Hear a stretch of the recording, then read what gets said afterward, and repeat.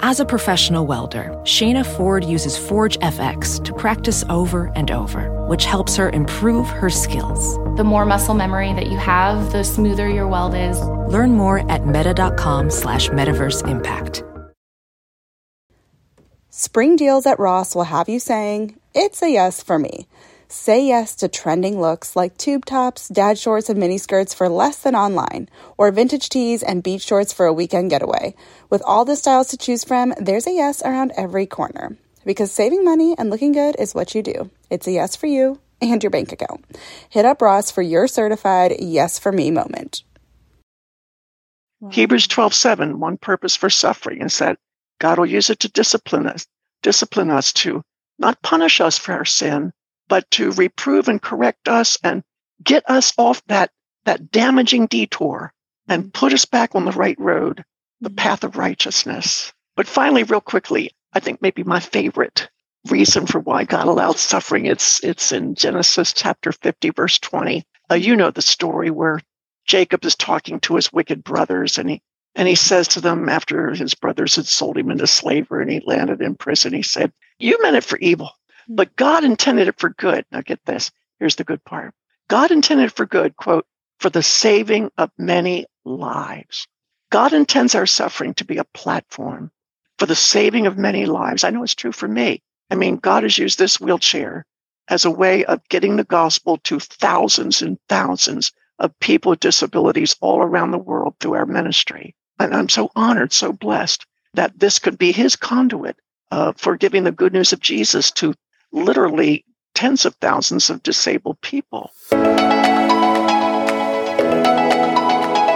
You're listening to She with Jordan Lee Dooley, a personal development podcast for the everyday woman. Come invited, leave ignited. Here's your host, Jordan Lee Dooley.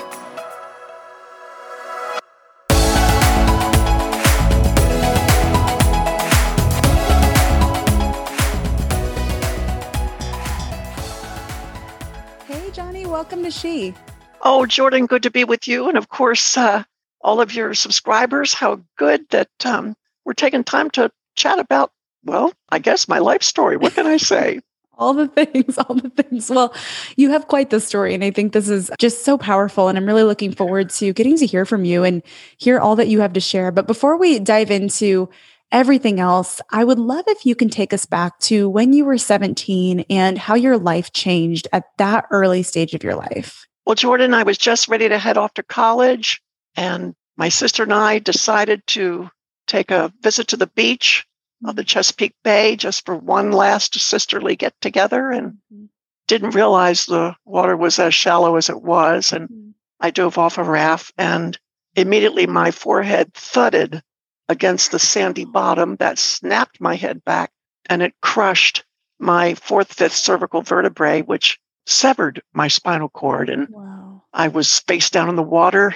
I thought perhaps maybe I had stunned my head on the sand, that I would be able to right myself, but I was losing breath quickly. And I knew that if my sister did not come quickly to rescue me, I was going to drown. Wow. But thankfully, strangely enough, a crab bit her toe. It startled her. So she turned around in the water to scream to me to watch out for crabs. And that's when she saw I was in danger. And she came and rescued me. And oh my goodness, Jordan, I will never forget when they took me to the hospital and doctors said, "Johnny, you're never going to walk again. You're never going to use your legs, nor will you be able to use your hands. You are a quadriplegic, totally paralyzed for the rest of your life." Jordan, it was like a death sentence. What can I say? It was just horrible. Oh, I can imagine, especially being just at the very beginning of your adult life and feeling like your whole future just got ripped away. It was literally ripped away. Every dream that I had about going to college and I wanted to become a physical therapist. Little did I realize I would get in on that from the wrong end. I was about to be the recipient of a whole lot of physical therapy. Wow. What was it like? I mean, I'm sure there's so many words to describe everything from devastating to heartbreaking to confusing, and I'm sure so much more. But really, what was it like going from being an active athlete, young, active person, to being told you would never walk again? I'm curious how that affected your faith and just kind of your confidence as a young adult too? Well, at first it just did not compute. It didn't sink in. The reality was just inconceivable. I remember sitting up in my hospital bed and a friend coming in with his guitar. And I used to play the guitar. And I said, "Oh, put this on my lap. I'll be able to play it." And I said, "Now just take my hand and put it on the strings." And I don't know what I was expecting, but my fingers just were limp against these strings. And I tried as hard as I could to play that guitar. And I think that's when it hit me that, oh my goodness, this is reality. And at that point, I plummeted into depression.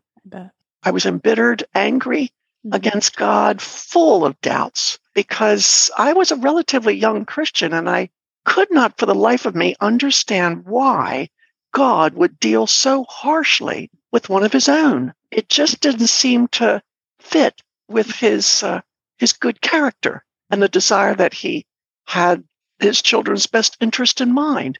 It certainly didn't seem like he had my best interest in mind, leaving me in a wheelchair for the rest of my life.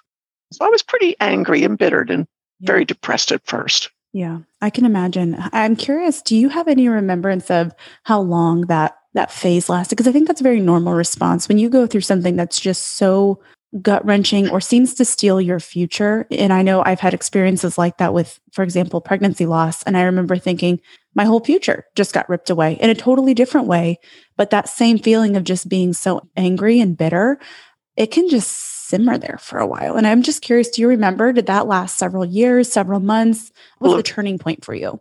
It was a good couple of years. Mm-hmm. And I remember when I was released from the hospital, I asked my mother, because I lived with my parents, I was still young, and I asked my mother to leave me in bed, turn out the lights, close the drapes, shut the door, and let me be by myself in the dark. I was angry, and this was my one way of retaliating against the God of light. I just purposed I was going to sheathe myself in darkness.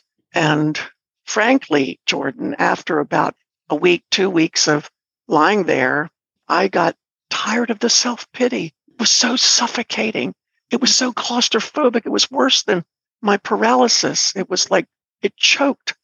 I think we need hope. People cannot live without hope. And in that dark bedroom, I experienced my hope dwindling and shrinking day by day until the point where I felt I was going to suffocate. And I realized I can't live this way. And I prayed, I said, God, this is a short prayer, but it changed my life. I said, God, if I can't die, then you've got to show me how to live. I have no idea how to live as a quadriplegic, but I know I can't live in a dark black bedroom for the rest of my life. So please show me how to live. And Jordan, right after that, a friend shared with me a Bible verse from Isaiah chapter 50, verse 10. It's so short. It's so simple. But boy, it was filled with such hope. It says there, quote, "Let him who walks in darkness and has no light, let him trust in the name of the Lord and rely on his God." And it was that simple. Mm-hmm. If I would but trust God. Johnny, can you find God to be trustworthy? You don't feel like he's good. You don't think he's good, but can you find any evidences in his word that he is good? And my friend wisely said, take a closer look at Jesus, because that'll tell you how trustworthy God is. If this God-man Jesus loved you enough to be led away willingly into a torturous death, don't you think he has your best interest at heart? Don't you think he can be trusted? And so taking a deep breath and remembering Isaiah 50, verse 10, I decided to trust in the name of my God, and his name is Jesus Christ. Mm-hmm. And that's where it began, Jordan. That's where the turnaround happened. Thanks for sharing that. You know, I think just the honesty too, that wasn't something that just happened overnight. And I think that so often we want to, when we're faced with really hard circumstances and suffering that just seems irreversible or like it's just not ending, it's really, I think, difficult because we want to respond well. We want to have, we think, and I think this is something I've learned the hard way through my own seasons of suffering, but I think a lot of times we think we would respond a certain way. right? And then we find ourselves in a circumstance or in a place, and all of a sudden, everything we ever believed seems to be in question. And it's almost like a slow crawl to get back to that place of even wanting to trust again. It's like first you have to even desire to trust again. And then there's slowly turning points that happen little by little. But I'd be curious, once your friend shared that verse with you and you had that realization, what did that process of learning to trust God look like? I'm sure it wasn't just one night you woke up and were like, I trust God now. Was that a journey for you, kind of learning what does it even look like to trust God given my circumstances? And how do I make the most of what I'm currently experiencing? Was that really, was that a quick process, or was that more of you had the realization and then slowly it was kind of a uphill battle? Well, you used the word journey, and that's exactly what it was. It was a long journey. I think that God knew he had to build my trust in him, and he knew it was going to take a long time, and he knew that he could not leave it entirely up to me. And so he built his trust in me. In other words, he built the concept of his trustworthiness in me with portions of scripture that, oh my goodness, I so resonated with. Psalm 13, how long, O Lord, are you going to forget me? How long must I wrestle with my thoughts? How long must I have sorrow all day long? And Psalm 77, I sought the Lord, but I was too troubled to speak. Will he reject me forever? Has he forgotten to be merciful? I mean, these were scriptures that assured me God resonated. God understood. God got it. God knew my despair, and he was in it with me. He even had words for me when I had no words for it. He gave me these incredible Psalms and so many others. When I was too weak, too depressed to put voice to my despair, I found those words in the Bible. So from the get-go, I realized it's okay to be honest with God about our dismal, dark thoughts. And we demonstrate faith in those bitter times when we, like those psalmists, direct our dismal thoughts toward God and not away from him. And I think that's how my faith grew, Jordan. When we aim our doubts and our dismal, dark feelings Godward, we're doing the right thing. We get into trouble, however, when we allow those same doubts to drive us away from God, not toward him. We show lack of faith when we allow our dark questions to smear God's reputation, or we sow seeds of discord about him to others, and we complain. But, if we could just take our doubts and our anger and our fear and our dismal despair to God, if it's just pointing Godward, we are on a healthy spiritual trajectory that cannot go wrong. And again, those Psalms really directed me in the right direction. Thank you for sharing that. That was going to be my next question, especially because I think sometimes believers believe that any level of doubt or anger toward God is a lack of faith, or it's, wrong. And I'd be curious what your thoughts are on, and I think you kind of just answered this, but if you have any other thoughts, I'm going to ask it anyway, but how we can be honest about what we're really feeling while still holding on to faith. And I think that conversation about even just the difference of directing it toward God, like not being afraid to express those angers or those questions or those wrestlings. It sounds to me like that's probably the answer, but I'd be curious if you have any other thoughts on that, on how we can really be honest about what we're really feeling without losing faith entirely. Well, of course, God loves honesty, doesn't he? He loves vulnerability. He loves transparency. And look at the man who was after his own heart. Look at David. Boy, was he honest with God about his despair. He says in Psalm 42, why are you downcast, O my soul? Why are you so disquieted within me? I mean, here's a king saying this. And he says, put your hope in God, your Savior. Like, it's almost as though he is grabbing his soul by the scruff of its neck and giving his heart a good shake and saying, wake up out of your despair. Sure, you're in discouragement, but don't be downcast. Don't let this despair drown you. Put your hope in God, your Savior. It's hearkening back to that verse in Isaiah 50.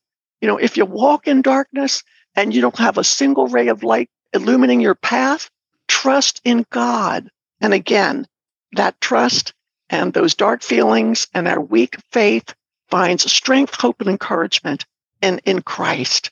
I mean, he was the most God-forsaken man who ever lived. Jesus was. And yet he endured his cross so that he could in turn say to us, I'm never going to forsake you. You might be in despair. You might be languishing in a miry pit of doubt and hopelessness, but I will not forsake you. I will not abandon you. Maybe my Heavenly Father abandoned me and forsook me, but I went through hell so that I will never, ever forsake you. What good words. What encouraging words to know we have that kind of an advocate, right? Wow, that's such a powerful perspective. Have you ever wanted to live a little bit more of a natural and holistic lifestyle for the sake of your well-being and your family's well-being, as well as to be a little bit more self-sustaining, but just felt really confused on where to start, especially if you can't just like up and move to a farm tomorrow? Look, when I first started my holistic wellness journey, I remember I felt so overwhelmed. There's so much information all over the internet nowadays, and it's so hard to discern and to know which brands are truly clean and how do I source food locally and where do I even begin with all this stuff, especially if I have a busy life and I live maybe in an apartment or a suburban life, or I just don't have like goats in my backyard to go milk, like how do I do this? And it can be really overwhelming. So what I did is I wanted to take the guesswork out of it for you, because I think one of the biggest things that holds so many of us back is not only the financial side of it and the worry that it's going to be more expensive, but also the time. Most of us don't have months or years to invest in researching and reading labels and figuring out how to do that and doing all this research on our own. So we just don't, and we kind of get stuck. So what I wanted to do is create a quick start guide for you. And it's called the Lifestyle Overhaul Guide. It is a step-by-step quick start guide to living a more natural and sustainable life. And it is laid out in a step-by-step format. It covers everything from budgeting for these changes to really reducing stress and creating a more sustainable schedule and lifestyle in terms of your time, to cleaning up the products in your home and reducing your toxin burden, and how to really start with that and what to prioritize and how to do that in a budget-friendly way, to sourcing more food locally, shortening your supply chain, being less reliant on the grocery store and big food systems, and starting to really use the resources in your local community. I'm giving you all the best resources on how to find those things, how to source those things, and how to get started right where you are. So if that sounds like something you need, you can tap the link in the show notes on this episode, or just go to jordanleedooley.com/lifestyle-overhaul to check out all the details and grab yourself a copy. BP added more than $70 billion to the U.S. economy in 2022. Investments like acquiring America's largest biogas producer, Archaea Energy, and starting up new infrastructure in the Gulf of Mexico. It's and, not or. See what doing both means for energy nationwide at bp.com/investing in America. Professional welder Shayna Ford used VR training developed by ForgeFX to hone her skills as a welder. The more time that you spend practicing it, that's what separates a good welder from a great welder. VR training can help students like Shayna repeatedly practice specific skills. Virtual reality definitely helps, because the more muscle memory that you have, the smoother your weld is. Explore more stories like Shayna's at meta.com/metaverseimpact. With 2 little kids, I do most of my shopping online now, but it can be so hard to shop for things like clothes online because I never know if I'm getting good quality until it arrives. The game changer? Upgrading to high quality, affordable pieces from Quince. Now I have luxury essentials that transition from one occasion to the next, and I stayed on budget. Quince has so many options to choose from, like 100% Mongolian cashmere sweaters for $50, organic cotton sweaters, washable silk tops, and timeless 14-karat gold jewelry. The best part? All Quince items are priced 50 to 80% less than similar brands. By partnering directly with top factories, Quince cuts out the cost of the middleman and passes the savings on to us. And Quince only works with factories that use safe, ethical, and responsible manufacturing practices and premium fabrics and finishes. One of my favorite items from Quince is the silk pajamas I got. They are so high quality, luxury pajamas, but not at a luxury price tag. And I just feel like they don't even compare to some of the other pajamas that I have bought online or that I've bought just at various different stores. And like, these are incredible. Indulge in affordable luxury by going to quince.com/she for free shipping on your order and 365-day returns. That's QUINCE.com/she to get free shipping and 365-day returns. Quince.com/she. Thrive Market is a go-to for all your grocery and household essentials, and the convenience of getting everything online then quickly shipped to your doorstep is a huge time saver. Thrive Market carries brands with the highest quality ingredients and sourcing methods. They restrict hundreds of ingredients across their food and cleaning categories, and you can use their on-site filters to suit your lifestyle needs. Whether you're looking for organic kid snacks, low-sugar alternatives, or gluten-free pantry essentials, you can curate your own shopping experience with just a few clicks. And when you shop Thrive Market, you are also helping a family in need with their one-for-one membership matching program. You join and they give. I use Thrive Market every single month. I get our dish detergent, dish soap, and various other just basic household essentials that are low tox and non-tox ingredients, and it is the easiest way to get all of my favorite clean items sent right to my door. At an affordable price, I should add. Join in on the savings with Thrive Market today and get 30% off your first order plus a free $60 gift. Go to thrivemarket.com/she for 30% off your first order plus a free $60 gift. That's THRIVE market.com/she. thrivemarket.com/she. I'd be curious too, you've learned a lot. I mean, you have walked through not only a life-altering diagnosis and becoming a quadriplegic, but also I know that you have suffered with cancer and chronic pain, which, is just like really more, what do you think you've learned? What would you say about what you think about how God works through suffering? How do you think God works through suffering? It's just, books have been written about this. We could go on and on. This podcast could last for another 5 hours and we would never exhaust the subject. I think of 1 Peter 5:7. These trials have come so that the proven genuineness of your faith might be established. Our faith doesn't amount to anything unless it's tested. What is faith? Faith means nothing unless it's tested. And so trials prove whether or not our faith is genuine. And then another one, 2 Corinthians chapter 4, verse 7. For this light and momentary affliction is preparing an eternal weight of glory beyond all comparison. And Jordan, if I could only impress upon our listeners, every godly response, every trustful response you have toward your trials is accruing for you an eternal weight of glory that one day is going to far supersede, far outshine the inconvenience of your pain down here on earth. One day, something so grand is going to happen in the world's finale. It's going to suffice for every one of your hurts. And everything we do down here on earth has a direct correlation to our capacity for joy and worship and service in heaven. So our light and momentary affliction is doing that. It's enlarging our eternal estate. It's stretching our soul's capacity for Jesus. And also Hebrews 12, verse 7. Some people aren't going to like what I have to say here, but Hebrews 12 says that God disciplines us. I like to think that suffering squeezes us like a lemon, revealing a stream of sins that otherwise would go undetected.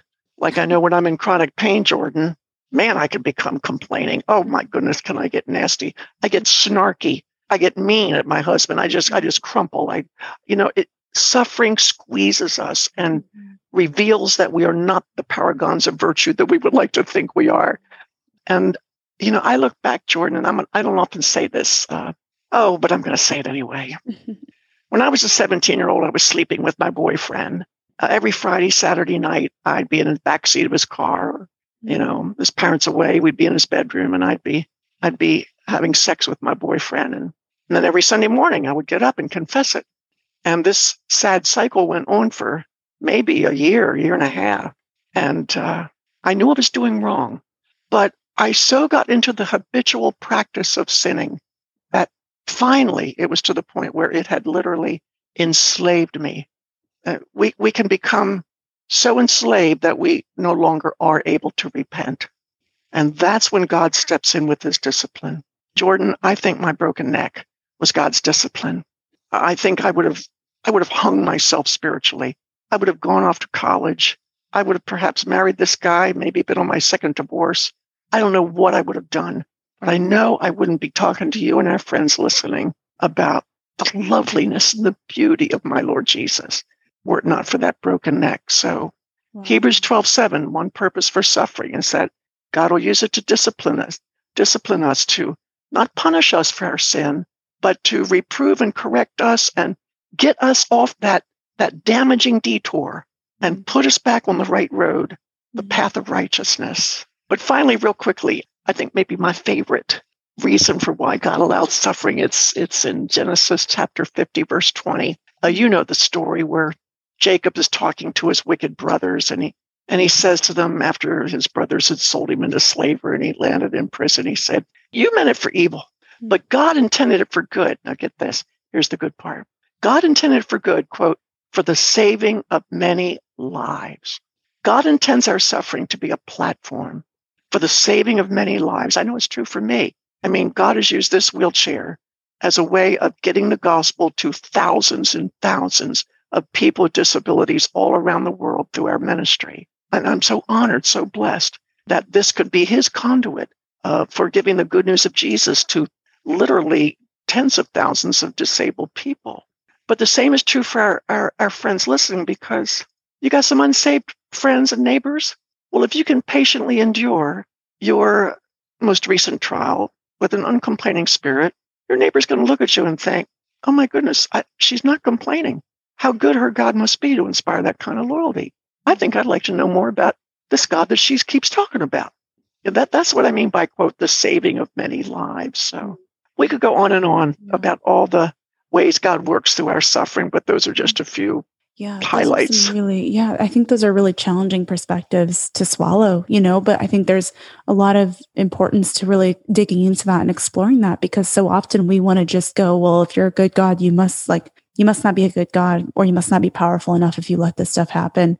But I think the perspective you bring and referencing those truths in those scriptures really, I think, challenges our minds, because our human brain wants to be like, well, this makes no sense, so therefore you must not be good, Yeah. And I think more recently in my life, I've come to this realization of like, I can't begin to calculate and fully understand the God of the universe. Like, I could try to come up with every possible reason why this bad thing or this hardship could happen. And all I can really understand is that God works through suffering. That doesn't mean he likes suffering, but I have to come to peace with at some point in my life, and I think we all do through suffering, that there's parts of it we won't always understand. And I think that's also a huge lesson in it. And I think there's a growth that happens through that as well. But I think a lot of what you shared is so important and so powerful. I know we're going to wrap up here shortly, but I have one or two other questions that I want to kind of use to wrap up, because I'd love if you can share a little bit more about your ministry and what you do with Joni and Friends. I know since you started it, God has used you in many ways, but I would love if you could share a little bit about what that is. Well, you and I just talked about that verse from Genesis 50, verse 20. God permits suffering, quote, for the saving of others' lives. And it adds weight to our witness. You know what I mean? So early on, I started a ministry, 45 years ago it's been, called Joni and Friends. We deliver wheelchairs to children with disabilities all around the world. We've delivered over 220,000 wheelchairs, Bibles. We do disability ministry training in countries where they still think that cerebral palsy is a curse from the local witch doctor. We do disability ministry training in places where they bury alive infants with Down syndrome. So we bring light, we bring hope, we bring the peace of the gospel to many of these places. And we also run retreats for special needs families. We'll do 36 retreats here in the United States this summer, and we'll do 38 in developing nations around the world. We work with fabulous partners all across the world who are like-minded. They hold fast to the Luke 14 mandate, I like to call it, that portion of scripture where Jesus says, when you give a banquet, don't just invite your rich friends, relatives, and neighbors, but go out, find the disabled, the lame, and the blind, invite them, do it, and you will be blessed. So my life, Jordan, is, I just want to squeeze every ounce of ministry out of this quadriplegic body that I possibly can, in hopes that others will find God to be as satisfying and as beautiful and as filled with grace as I have found him to be. The good word that we share with so many people with disabilities around the world is just 10 simple words. It's just 10. God permits what he hates to accomplish what he loves. He hates suffering. He takes no pleasure in it. Even Jesus, when he was on earth, did what he could to relieve it. But he will allow it. He permits suffering to accomplish something that he loves. And of course, that is Christ in us, the hope of glory. Oh, real quickly, I look at the death of Jesus himself. God permitted what he hated, this gruesome, horrible, torturous death of his own son. We think, what? Where is God in that? What could he possibly prize above the horrific, heinous, torturous death of his own son? Why would he allow that? Well, God permits what he hates, the crucifixion, to accomplish something that he loves. And what does he love? Salvation for a world of sinners. And the same is true for you and me. God permitted your miscarriage. God permitted my broken neck. God permits these awful things that he takes no delight in. And you mentioned that earlier. But he permits the things he hates to accomplish things that he loves. And sometimes we don't always understand what that loving purpose might be on this side of eternity. But oh my goodness, what a glorious day that's going to be when we will no longer see the underside of the embroidery, but God will flip it right side up and we'll see the beautiful pattern, the glorious, colorful pattern that he's weaving. So take heart. We've got a good God. Wow. Well, my last question was going to be if you had any encouragement for those who are struggling with suffering or a major health diagnosis, but I think you covered that. I'm over here like, okay, don't cry. Well, let me say one thing real quick, Jordan. Yeah. I'm going to encourage our friends listening, if they're struggling, to wake up tomorrow morning needing God desperately, saying, I can't do this. I'm so despairing. I'm so discouraged. I do that often, Jordan. I wake up, my chronic pain is so hard. God, I cannot do one more day of quadriplegia and pain, but I can do all things through Christ who strengthens me. So that would be my good word, to wake up tomorrow morning being honest about your heartaches and struggles and your needs. God loves it when you do that. Yeah. Well, Johnny, thank you for being here. Thank you for sharing your story and about what you do and just giving us really some healthy perspective. I think so many are walking through their own hardships, their own circumstances that feel never ending, that feel like a death sentence, as you mentioned in the beginning. And when you feel like you lose a future, when you feel like you lose a lot of hope, it's hard to hold on to that. And it's hard to see kind of the forest through the trees, if you will. It's hard to see the goodness of God. It's hard to hold on to your faith. But like you said, there's also a refining that happens in that and a testing. And sometimes the testing goes on a lot longer than you ever thought, or than you ever expected. We'd all like for it to be momentary and brief, but I think also you've pointed out that in light of eternity, that's really the case, even though here it feels like it's going on and on and on. And so thank you for everything you've shared. Where can everyone hear more from you and check out all the work that you're doing? Well, I would love to hear if our friends have been encouraged by these words, our time together, Jordan, and they can visit our website at johnnyandfriends.org. That's Joni. Looks like Joni, but it's pronounced Johnny, Joni, ANDFRINDS, johnnyandfriends.org. And just drop me a line to let me know how you've been blessed by our time together. That would be encouraging to me. And you'd find more about our ministry at Johnny and Friends. I love it. Thanks for being here. Absolutely, Jordan. I'd love to hear from you. It makes me so happy to see you tuning into this show. So if you're on Instagram, let me know what your favorite part of the show was by taking a screenshot of the episode you've tuned into and share it on your story. Tag me at Jordan Lee Dooley and tell me what your favorite quote or takeaway from today's show was so that I can see what's helping you and even feature what you share. This keeps me inspired and encouraged to keep creating new content, and it's a great way to share something that your friends might love too. I can't wait to see you in Instagram world, my friend. Thanks for tuning in.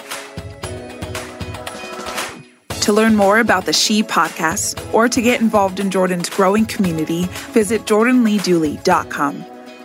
Thanks for joining in today. Until next time, remain committed to intentional choices that refine your heart, faith, health, and work, because your story is much too important to settle for anything less.